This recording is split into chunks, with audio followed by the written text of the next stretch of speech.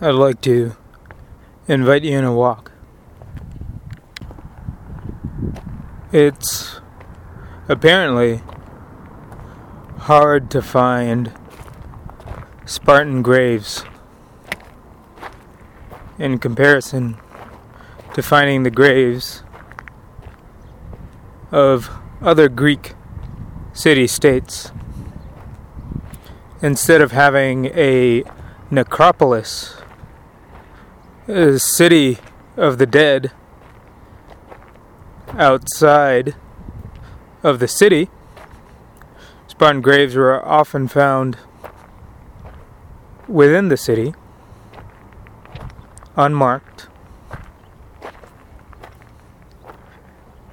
Apparently, some combination of olive leaves and red fabric were the only things found in these graves.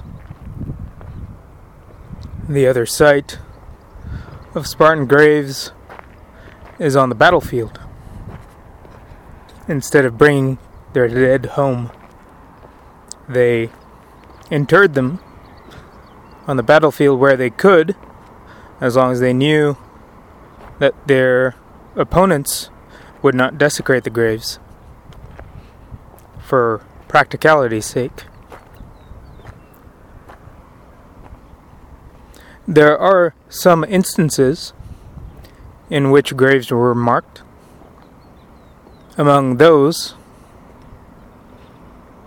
were the graves of some soldiers who died in battle valiantly,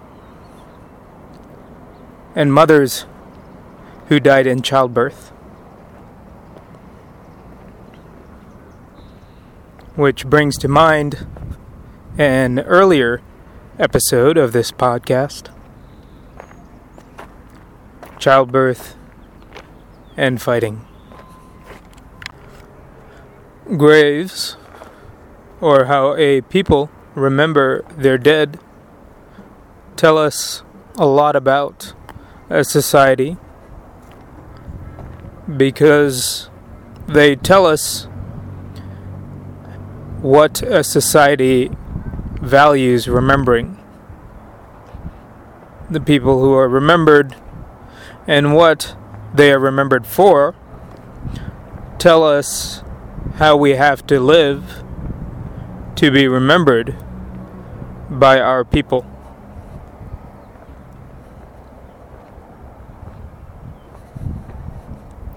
Many societies that do not have graves have a different relationship with material wealth and objects, one that is far more dynamic than those prone to tombs and preserving wealth for all to see. Besides burning and rending unto the sea what was very long ago the seas, there is also the practice of putting people who have died in high places where the birds can pick at the meat and where their remnants can be brought high into the sky closer to the sun.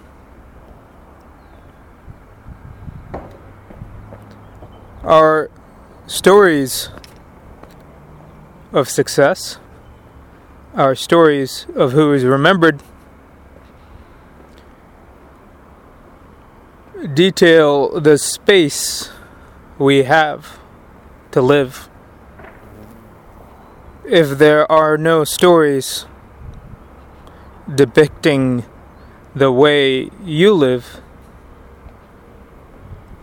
you might think that your life has no meaning. Because if it is not a story worth telling for your tribe, then maybe you're better off dead. or if you are possessed of a will that is uncommonly strong, then you make your space.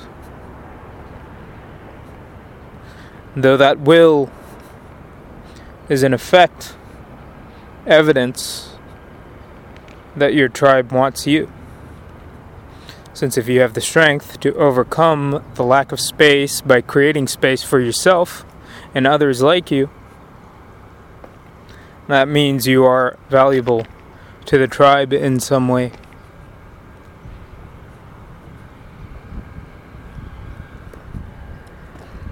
So, who do we remember and why? For many intents and purposes, the people we remember are like gods. They are just so moral stories for how to live. We remember George Washington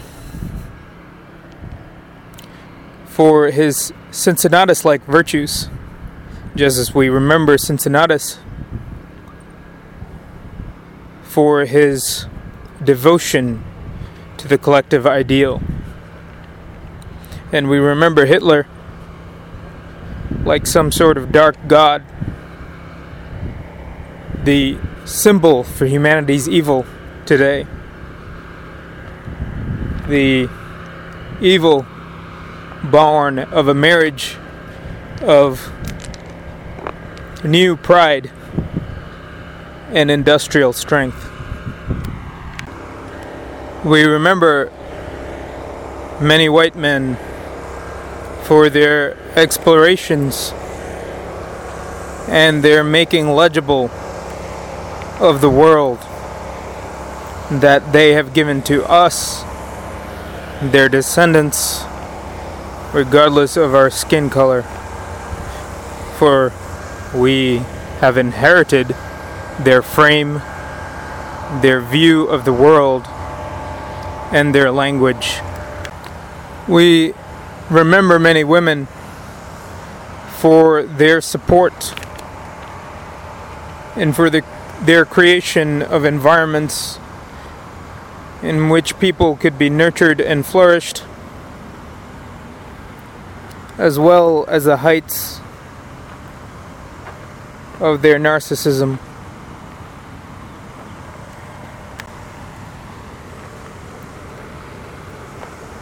We remember many conquerors and many charlatans, many who were capable of telling the story of themselves. And again, we remember the value of their narcissisms.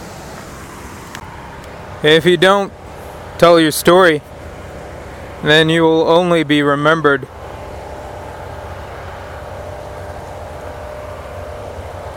by those who respect you, those you have been kind to, or those you have hurt.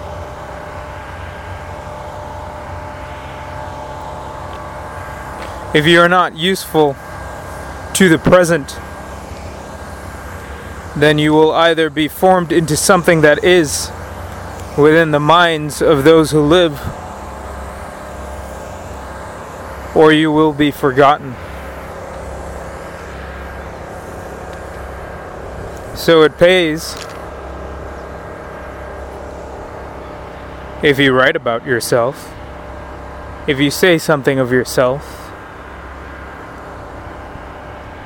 It pays to make yourself relevant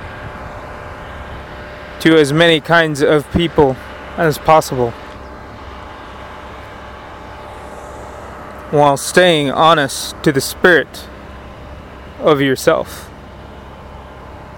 which you cannot do unless you have truly walked around enough to incorporate many kinds of people within you.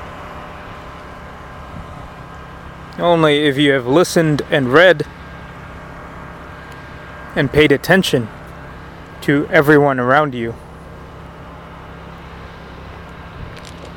Only if you have already sacrificed of yourself to those around you in some way will you be remembered. And now, in this place, where you must be at the top or be forgotten, and where the top is a pyramid billions of people deep,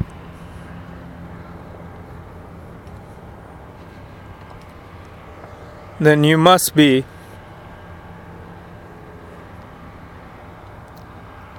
the monarch of your own space or be forgotten.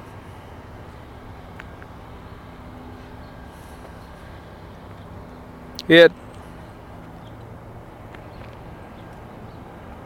if you aim to be remembered, then you will lose what freedom you have to the desire of being remembered. I would do a lot. I would commit crimes to have the thoughts of Tamerlane. For Moulay Ismail. For dozens of the individuals in tribes whose stories have not gone on to be turned into words on a page.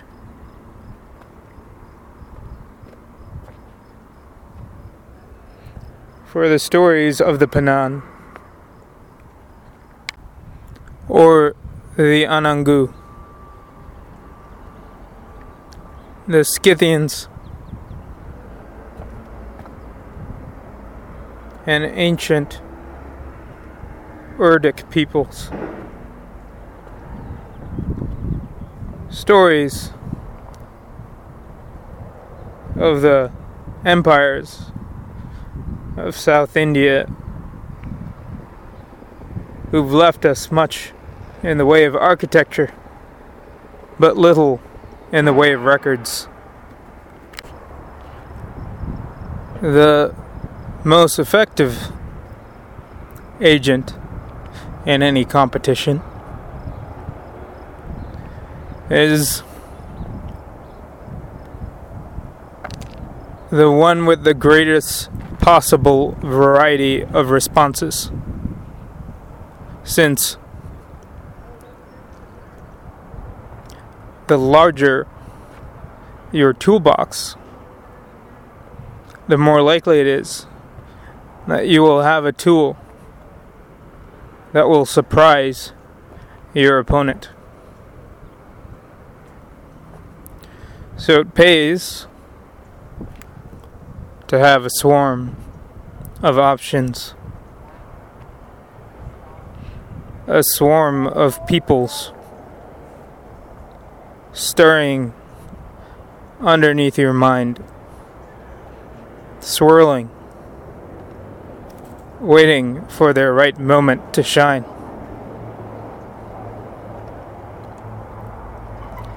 And in this age, where one person takes almost all of the attention of a billion people,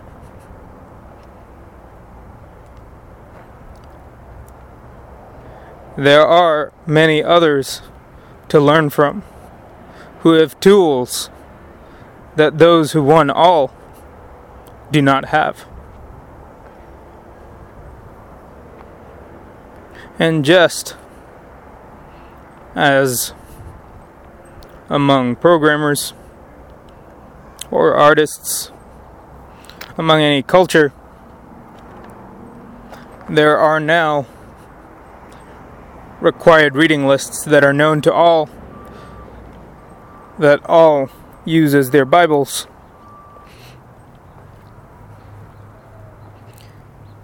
There are those who are forgotten, and in them there will be tools that will lie unused until a time comes in which they will be useful. So it pays to pay attention to the forgotten.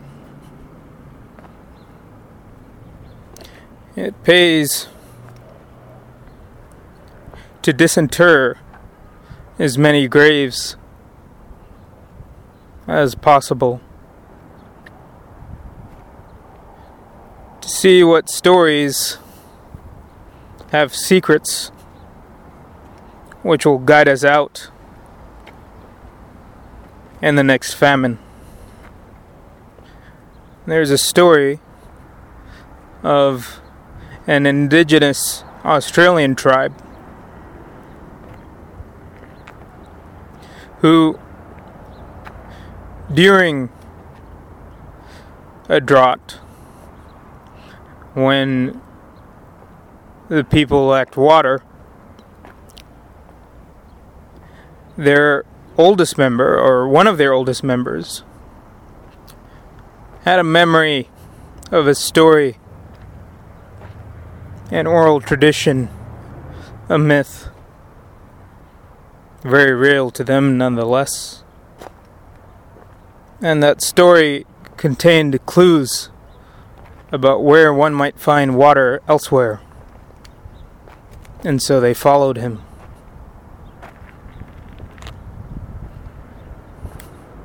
They followed this story, this song, and they found water. And they lived. One day, there will come a time when we will face our own drought, our own famine. And in that time, we will want to know all the stories of the past, because we don't know what kind of famine will come.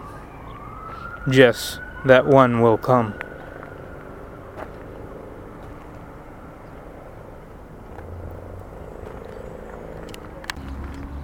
Who we choose to honor, who we choose to remember, says a lot about our current context and what we expect the world to be tomorrow. The unprecedented amount of stability that we've enjoyed means that it's difficult to perceive worlds that are unlike the one we're currently in. And so, it's easy to focus on the stories that are best suited to this time and this place, as few as they are. We give praise to only a few things. There's only 1, 2, or 3 ways to succeed. And that may be true for the most prestigious game of the moment. But in this moment is also contained the future and the past. And within those, all possible games are important. All possible ways of being are important. All things must be praised if we are to be prepared for what we think we cannot be prepared for. Because given all the information we have, given all the cultures and times we have access to, there is no real excuse not to be prepared unless we're only preparing for one world. This world that is yours and mine.